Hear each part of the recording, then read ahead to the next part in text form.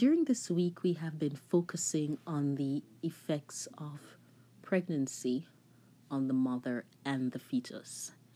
We've done more of an overview of it, and so today we're going to be looking at the metabolic, cardiac, and pulmonary changes that are seen during pregnancy.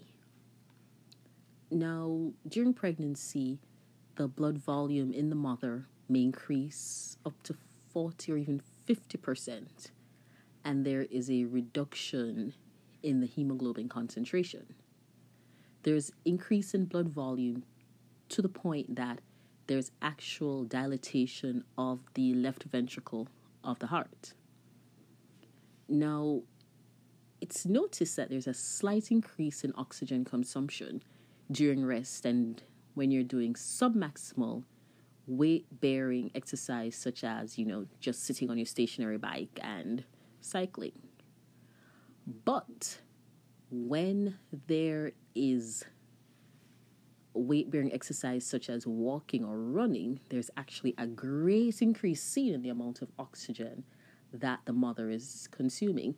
And so, of course, this is why we'll see a lot of pregnant women, when they've been walking for a lengthy distance, you'll see them stopping. You'll notice that they become short of breath. And this is especially so during that third trimester, because their body has had to adapt to so many changes, and they're now carrying the added weight of the baby.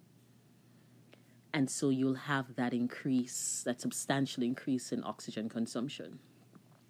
It's actually noticed that there's an increase in the heart rate during rest and with submaximal exercise. And of course, this is to be expected because you've had an increase in blood volume, you've had an increase, you have a dilatation of the left ventricle, you've had an increase in oxygen consumption. So your heart is going to have to compensate for all of this. So you're going to have an increase in the heart rate. It's noticed that there's an increased ventilator response, and they think this is largely due to progesterone being induced during rest and submaximal exercise. Interestingly, however, there is no change in the VO2 max.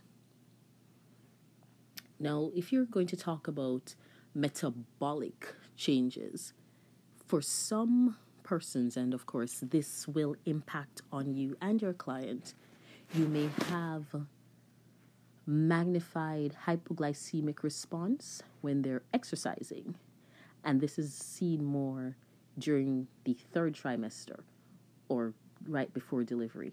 And so with these persons, with pregnant women, you have to be careful, because in exercising them, you may cause their blood sugar to fall, and this could lead to dizziness, and depending on how much it falls, you could have adverse effects.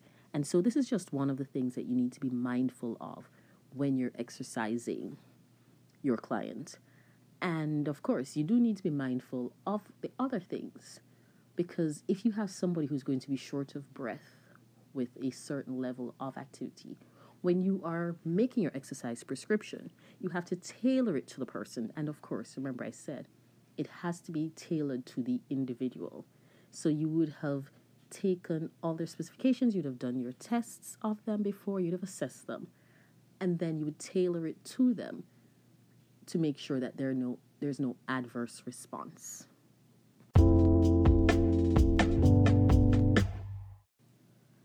This was a brief overview of the metabolic, cardiac, and respiratory changes seen during pregnancy.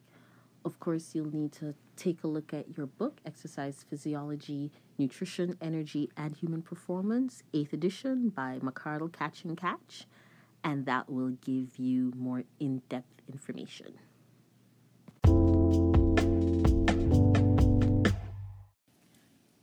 I hope you have learned from this brief overview.